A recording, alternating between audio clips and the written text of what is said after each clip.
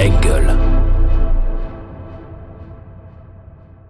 The Undeciders, or how certain drug lords influenced the new pop culture. We're in the 1980s. Hip-hop is starting to emerge.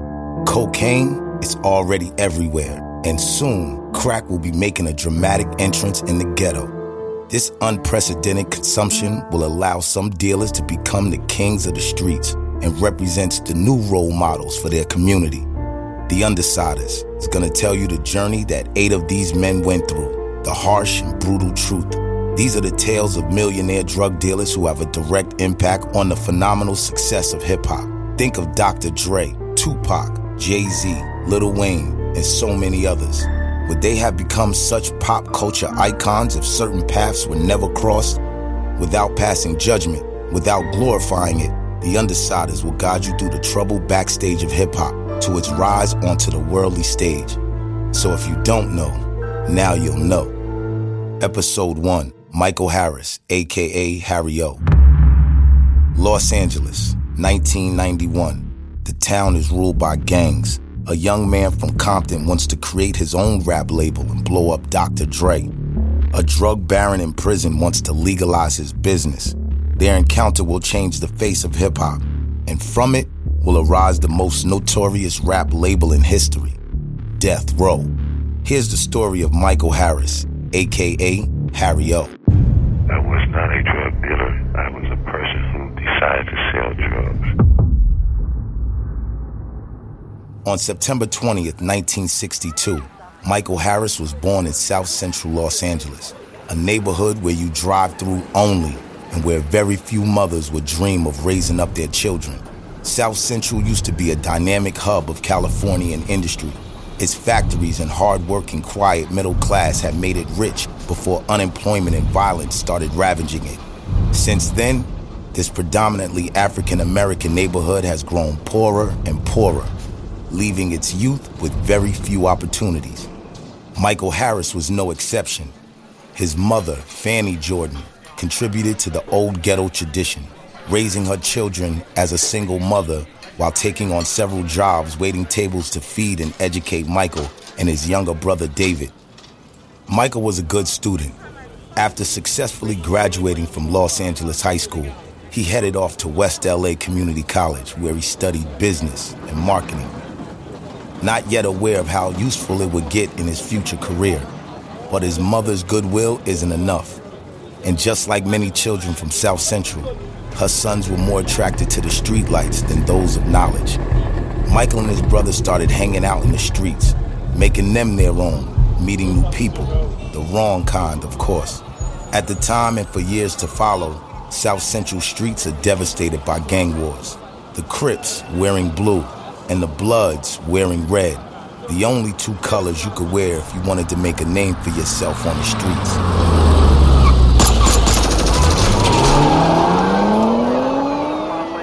I have the Records Drive, Ocean Avenue, Clinton Road, Residential Burg, 46159. Ambitious and inspired by this violence, Michael Harris became Harry O, joining the Bounty Hunters, one of the most violent gangs affiliated with the Bloods. His daily life is consumed by his first crack rock deals. Even though college life was dissolving into a distant memory, his will to succeed was becoming stronger than ever. He poured all his energy and resourcefulness into developing his business. From then on, Harry O became a major link in the chain of what he later called the slaves economy, an underground economy fed by the lack of opportunity that society offers young African Americans, which rose from the ashes of the real economy. For his whole life, he would have the same dilemma: take advantage of the system or grieve the situation, knowing that very few things could change the model given the huge pull of quick and easy rewards. During this period, Harry had other concerns. Profits were booming and crack houses were sprouting like weeds. Through hard work, Harry O's turf was spreading from South Central to Long Beach. Harry was now part of the Bloods family, and the business was his only driving force, which would lead him to bend some of the Klan's rules. To get his way, he would even do business with members of their rival gang, the enemies of the rolling 60s Crips. It was clear for Harris that crack money does not stink, and in LA, it had no color either. The crack market was thriving in such a way that it was the drug dealer's paradise for whoever wanted to get rich quickly. Crack, the poor man's drug, so devastating and toxic that the journalist Hunter S. Thompson would even go as far as saying that crack is ruining the drug culture. This cocaine derivative appeared in the U.S. in 1983. Its name supposedly comes from the sound it makes when you heat it before using it. In 1985, its consumption exploded all over America with its first and favorite victim being the ghetto. Facing this disastrous situation, newly elected President Ronald Reagan called it a real epidemic. War was declared against the dealers and the users. New federal laws were put into place by the government. Consequently, if someone got caught with 5 grams of crack, he would get the same sentence as someone caught with 1 pound of cocaine. This resulted in an unprecedented wave of arrests in the African-American community, which went as high as 85% of the convicted crack possession felons.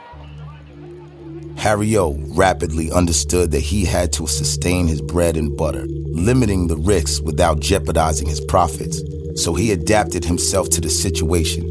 He got out of crack and upped his game to only deal pure cocaine.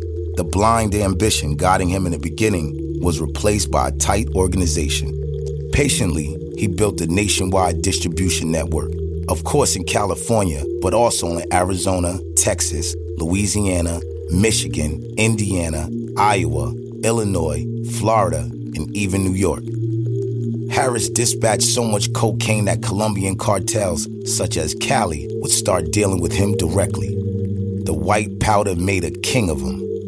At only 26 years old, Michael Harris became a millionaire who shopped in Beverly Hills. Then came the rational phase that all mafia-type businesses go through. Had to be legit. Had to move from the dark side and launder the money in the legal economy.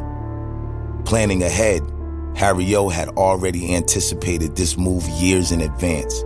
He had invested in a limousine business. He called it Cartier Limousine, and set it up at a hip-hop hair salon in Beverly Hills, in the same building as a company specializing in electricity, a nod to his latest legal job in another life. But Michael Harris was already dreaming of another world beyond this one, the world of show business, entertainment. After producing a private theatrical show starring Martin Luther King and Malcolm X's alleged daughters, his following project was much more ambitious. Using his contacts and mostly his money, Harris became the first African-American to finance a Broadway production by investing $385,000 in it. The show, Checkmates, was not only applauded by critics, but Harris also afforded the lead role to a young comedian he met in Hollywood through his limousine service, a certain Denzel Washington. Harry O now had a foot in show business, and he certainly didn't want to end it there. Rumor had it that he invested $200,000 in a young Texan label called Rap-A-Lot. Jay Prince, its founder, has always denied it. But if we listen closely to Ghetto Boys, we hear. If you remember, the Ghetto Boys had a song called You Gotta Be Down. And the first 3 verses said that from Brooklyn, New York, I'm down with Brother Roddy. Trenton's the land of truth, I'm down with Radu Ski. I'm down with Jay from Houston, and I think you should know that when I'm down in L.A., I'm down with Harry O. No matter what, it was only a matter of time. Michael sees his ambitions come to a halt. On a June day in 1987, he is arrested and held for questioning for the kidnapping and attempted murder of James Lester, a member of his organization. His past had caught up to him. Lester supposedly diverted $100,000 of benefits coming from different crack houses that he was supposed to manage.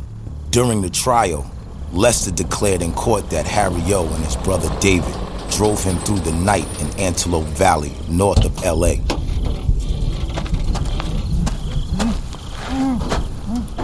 He described Harry O's calm demeanor as he shot 2 bullets at him close range, leaving him for dead in a cactus field. But not dead enough, as James Lester lives to tell the tale. In June 1988, Michael Harris is sentenced to 28 years of prison. It's the end of an era, the end of his first life.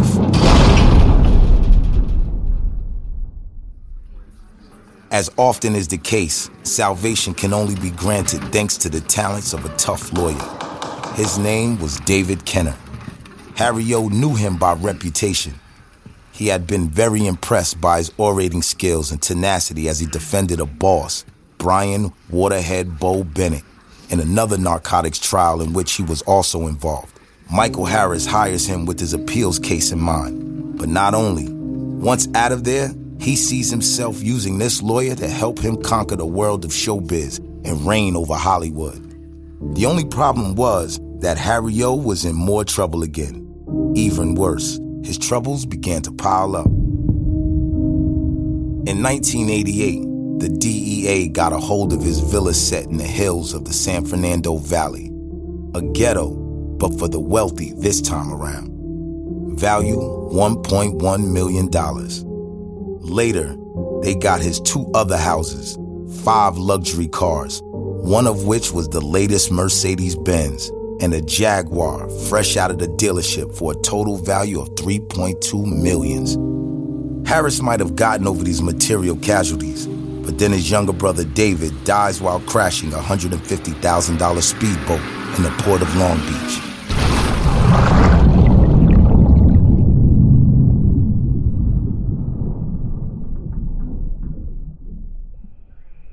When Harris began his endless prison sentence, the only ray of sunshine in his penitential darkness was his marriage to Lydia Robinson, his girlfriend since 1985 and an inspiring singer. Not only did they get married in the Californian prison Tehachapi, but the judge in charge of the ceremony was none other than the one who had sentenced him a few months prior. From then on, what choices did Harry O have? Where could he seek the light? Why not in prison? And how about in his own cell? Was it fate that brought Harry O and another drug lord together in this 125 square foot prison cell? His cellmate was the notorious Freeway Ricky Ross, a very successful drug dealer who claimed to earn up to $3 million a day. Nevertheless, they don't end up talking about cocaine, but rather about music. Ricky Ross has a plan, an idea for Harry O, or rather for his wife Lydia, for whom he'd like to produce an album.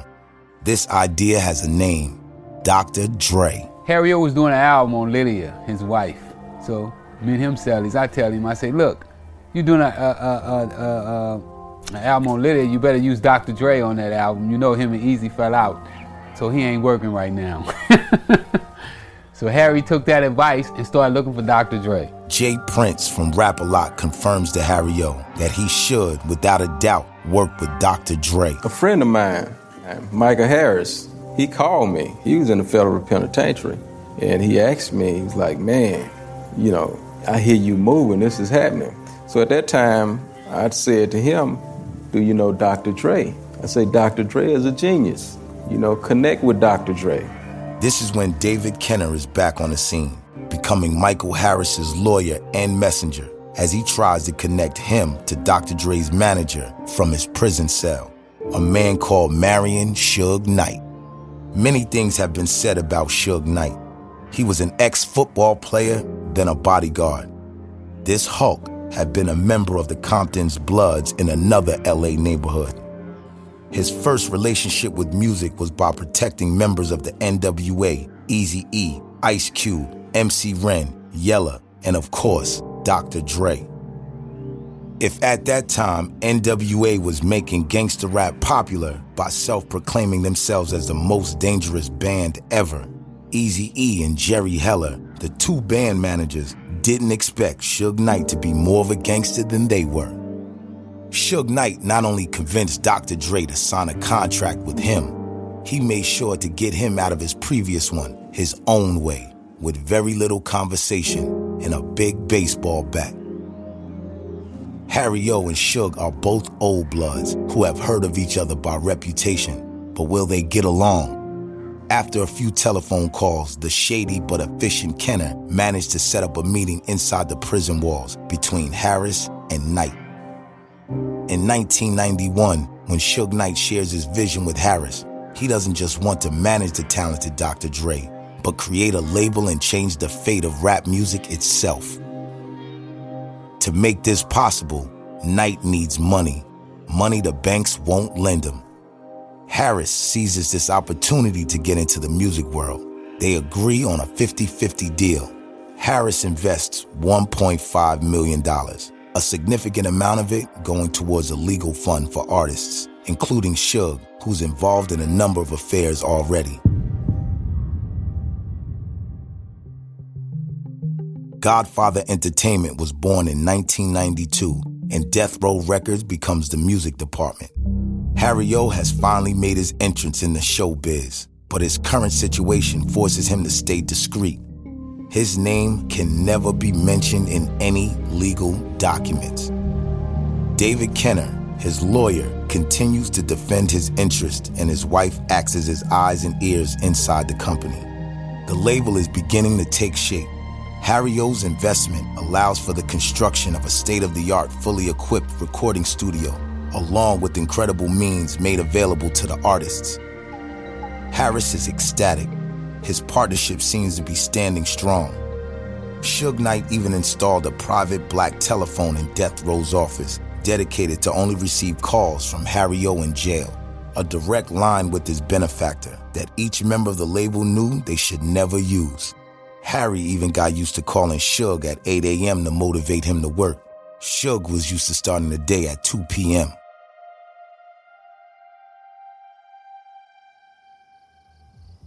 Finally comes the time to introduce Death Row to the world. Suge Knight decides to go big. He books Chasen's, a select club and restaurant in the heart of Beverly Hills. The gangster ambiance is clearly assumed, going as far as sending invitations in the form of subpoenas. During the opening ceremony, all of Death Row members and artists were showing off as they went through the crowds of cameras and journalists. Everyone is fascinated by this new West Coast player in the production business.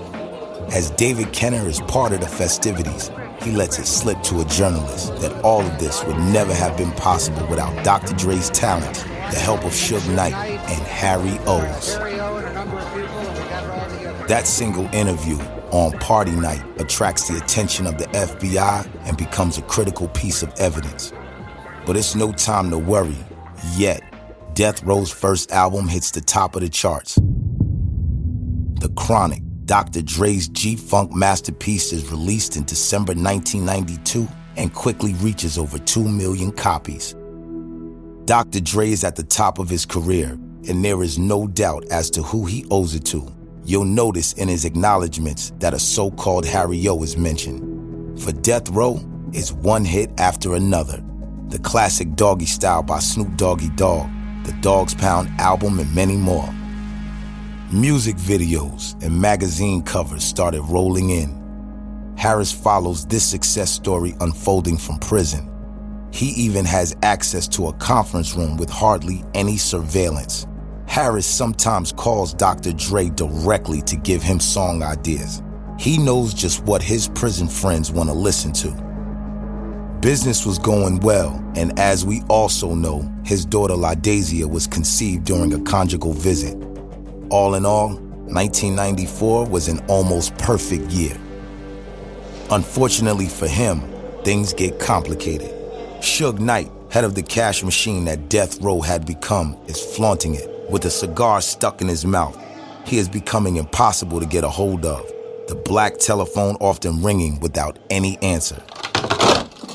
In 1995, Knight even put up a record contract as bail for Tupac Amaru Shakur, a.k.a. Tupac, to get him out of prison. All Eyes on Me, the first double album of American rap history, was released on February 13, 1996, an instant success. Meanwhile, Harris is more and more isolated. Lydia keeps her distance as she busies herself closing multi-million-dollar deals with Interscope, Death Row's future distributor. As for our trustworthy David Kenner, he spends most of his time defending Suge Knight's interests. When Harris asks when he will get his first share of the profits, Kenner's answer is, "I don't know." This is when Harry O runs out of options. At the beginning of 1996, he decides to send a letter to Interscope and Time Warner directly. The contents are clear. He wants compensation for his initial investment of $1.5 million, or he will take them to court. After very careful thought, consideration, and attention, I have finally decided to write you. Lydia hand-delivers the letter to the record company herself. At Interscope, they're worried. Jimmy Iovine, now head of the company, discovers who the mysterious investor of Death Row Records really is. Seeing the potential danger, he warns Time Warner's boss, Michael Fuchs. Michael Fuchs, the Michael Jordan of management, as he likes to call himself, assesses the extent of the problem. Fuchs had been hired to head Time Warner to clean it up and revitalize the company, so he is genuinely concerned. The $8 billion merger between Time Warner and Turner Broadcasting is on the table. It was not exactly the best time to discover, through the press, that gangster rap is funded by a drug lord. He decides to tackle the problem at the source and goes to visit Harry O in prison. Following lengthy negotiations, Michael and his wife accept a $300,000 check, peanuts compared to Death Row's sales figures. In any case, 1996 meant Death Row's slow but sure descent into hell. After the suspicious death of the star of the label and world icon Tupac Shakur, things kept getting worse. The authorities got on Suge Knight's case. He found himself in the middle of an investigation regarding his parole violations. Soon after, the nebulous Death Row became the focus of the feds, along with the IRS, the FBI, and the ATF. They were all beginning to figure out that the activities of Death Row went way beyond the operations of your typical record company. Suge Knight's line of defense have remained crystal clear. He denied any involvement when the FBI asked him if Death Row was partly financed by Michael Harris. The problem is that the FBI had positive proof that contradicted Knight's declarations. David Kenner's famous interview on Death Row's opening night 3 years prior. The label started with Dr. Dre, who was going to do his own thing, and with a lot of help from Suge Knight and Harry O and a number of people, and we got it all together. With this evidence, the government even offered a plea bargain deal to Michael Harris for his testimony against Suge Knight. Michael, however, refused it point blank. Some rules of the street you never forget. Knight got a 9-year prison sentence. Tupac is dead. Dr. Dre and Snoop Dogg have quit the label. In 2002, Death Row was nothing more than a ghost label. The dream of making it into a 1990s version of Motown had all but evaporated. Despite all of this, Harris and Lydia went to court and sued Suge Knight, claiming half of the company. The case was dismissed. In 2005, Suge and Harry O met again at the San Quentin prison. Suge was nervous. Michael was asking for $30 million to close Death Row's chapter, a figure right out of an audit requested by Harris. As they said goodbye, Suge's palms were sweating. Soon after the encounter, Suge called Lydia only to find out that she and Harry were getting a divorce. During their conversation, Suge insinuates that her husband wanted to get rid of her. Lydia, afraid, suggests $1 million deal to clear Suge Knight's debt and legally nullify Michael's demands. Nevertheless, this plan never came to fruition. In 2005, the ex-couple saw a glimpse of hope. A court finally ruled in their favor, recognizing their legitimacy and their major role in Death Row's success. Lydia and Harry O would split $107 million. At least they were supposed to. Before Suge Knight tricked them once again, it would be the last time. Always well-advised, Suge filed for bankruptcy and found himself insolvent from the debt. He is not liable to pay whoever, whatsoever. Death Row sold 50 million albums, bringing in $750 million, but the Harrises barely got anything from it. In 2012, when Harry O came up for parole, James Lester, whom Harris supposedly shot 25 years prior, freely confesses to the judge that Harris did not pull the trigger on that famous night. Instead, it was the LAPD that pressured him into the deposition to trap Harris. Harris begged the judge on bended knee to believe him. To no avail, Harris's sentence stands. The show had to go on. There is no pity in Hollywood. Denzel gets an Oscar. Dr. Dre gets bigger and better and sells his Beats headphones brand to Apple for $3 billion. As for the guy who put them on the map, Michael Harry O. Harris, he is still waiting to get out of jail on October 27, 2028. Find the playlists related to the episodes on all the streaming platforms and on theundersiders.com. The Undersiders is produced by Angle and created by Francois Cousset. Sound production by The in Paris, France. Original scores by Max Ziepel. English version narrated by Ellis Park and recorded at Lotus Productions in New York City. Find more episodes of The Undersiders anywhere you find podcasts and on theundersiders.com.